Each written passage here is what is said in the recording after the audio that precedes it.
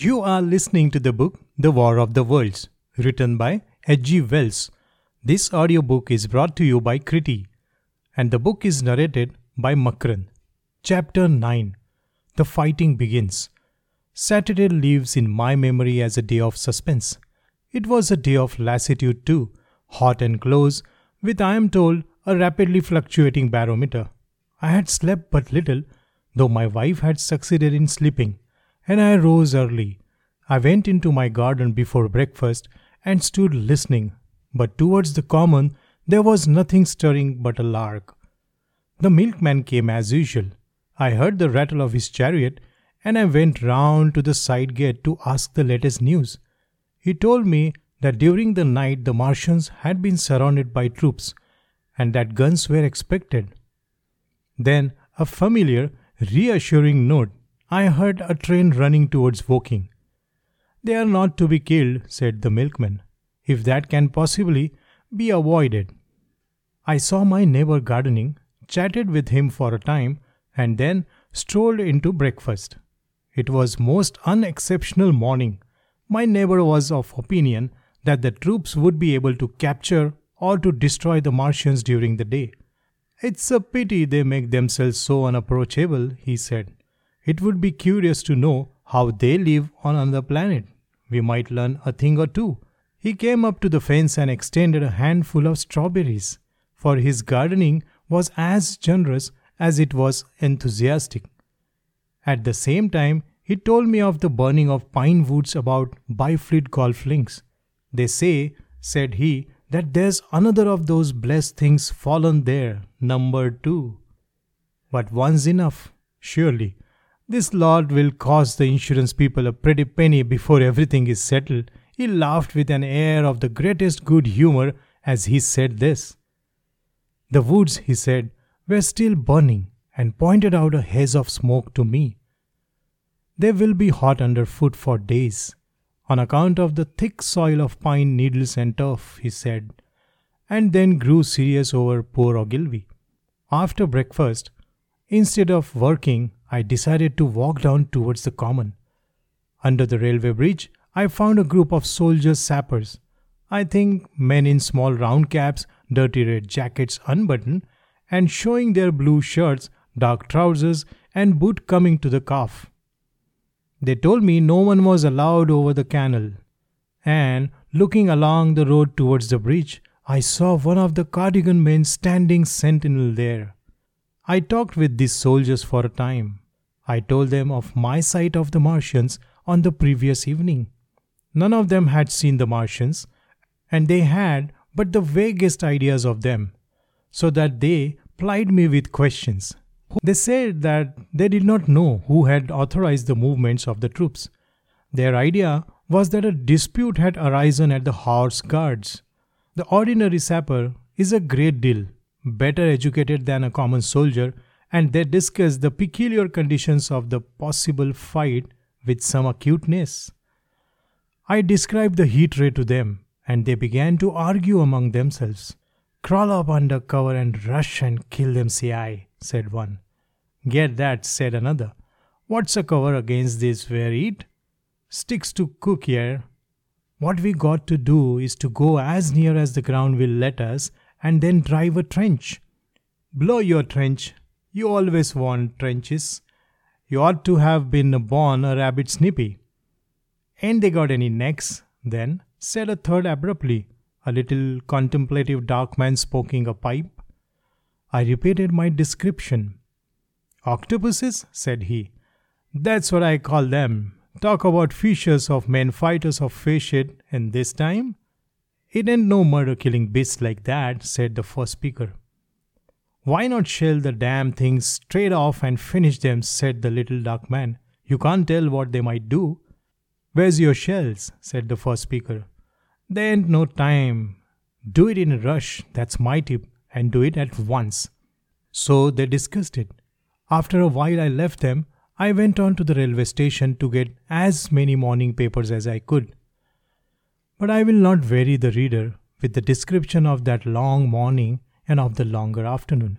I did not succeed in getting a glimpse of the common, for even Horsell and Chobham church towers were in the hands of the military authorities. The soldiers I addressed did not know anything. The officers were mysterious as well as busy. I found people in the town quite secure again in the presence of military. And I heard for the first time from Marshall, that tobacconist, that his son was among the dead on the common. The soldiers had made the people on the outskirts of Horsham lock up and leave their houses. I got back to lunch about 2, very tired for, as I have said, the day was extremely hot and dull, and in order to refresh myself, I took a cold bath in the afternoon. About 4:30, I went up to the railway station to get an evening paper, for the morning papers had contained only a very inaccurate description of the killing of Stend, Henderson, Ogilvy, and the others. But there was little I didn't know. The Martians did not show an inch of themselves. They seemed busy in their pit, and there was a sound of hammering and almost continuous streamer of smoke. Apparently, they were busy getting ready for a struggle. Fresh attempts have been made to signal, but without success, was the stereotype formula on the papers. A sapper told me it was done by a man in a ditch with a flag on a long pole. The Martians took as much notice of such advances as we should of the lowing of cow. I must confess the sight of all this armament, all this preparation, greatly excited me. My imagination became belligerent and defeated the invaders in dozens of striking ways. Something of my schoolboy dreams of battle and heroism came back. It hardly seemed a fair fight to me at that time. They seemed very helpless in that pit of theirs. About 3 o'clock there began the third of gun at measured intervals from Chirsty or Addlestone. I learned that the smouldering pine wood into which the second cylinder had fallen was being shelled in the hope of destroying that object before it opened. It was only about 5, however, that a field gun reached Chobham for use against the first body of Martian. About 6 in the evening, as I sat at tea with my wife in the summer house talking vigorously about the battle that was lowering upon us, I heard a muffled detonation from the common and immediately after a gust of firing. Close on the heels of that came a violent rattling crash quite close to us that shook the ground, and starting out upon the lawn, I saw the tops of the trees about the Oriental College burst into smoking red flame, and the tower of the little church beside it slide down into ruin. The pinnacle of the mosque had vanished, and the roof line of the college itself looked as if 100-ton gun had been at work upon it. One of our chimneys cracked as if a shot had hit it, flew, and piece of it came clattering down the tiles and made a heap of broken red fragments upon the floor bed by my study window. I and my wife stood amazed. Then I realized that the crest of Maybury Hill must be within the range of Martian's heat ray, now that the college was cleared out of the way. At that I gripped my wife's arm and without ceremony ran her out into the road. Then I fetched our servant, telling her I would go upstairs myself for the box she was clamoring about. "We can't possibly stay here," I said, and as I spoke, the firing reopened for a moment upon the common. "But where are we to go?" said my wife in terror. I thought perplexed. Then I remembered her cousins at Leatherhead.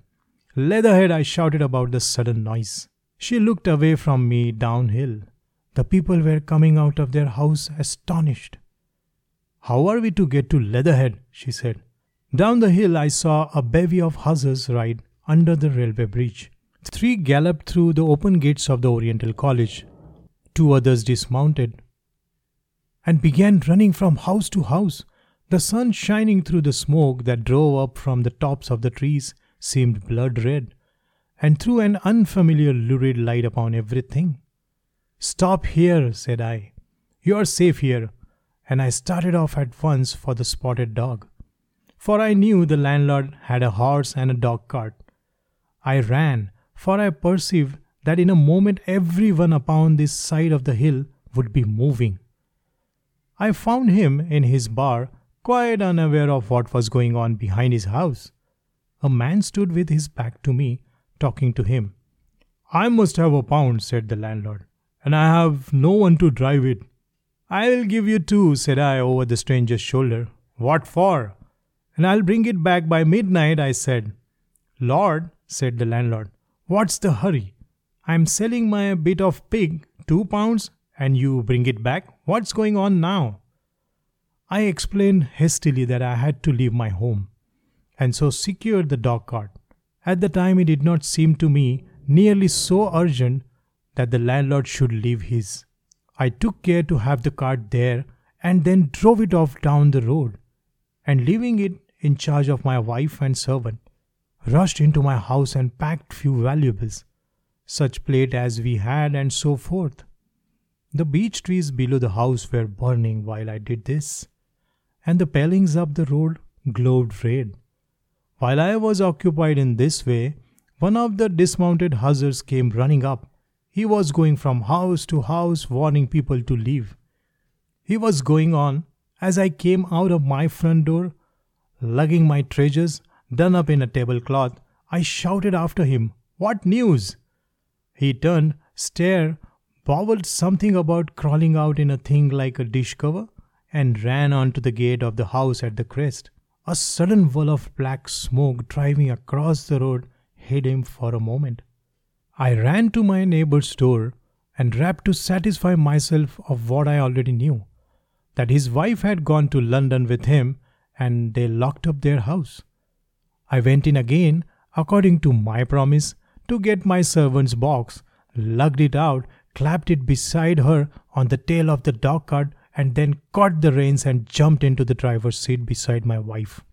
In another moment we were clear of the smoke and noise, and spanking down the opposite slope of Maybury Hill towards Old Woking.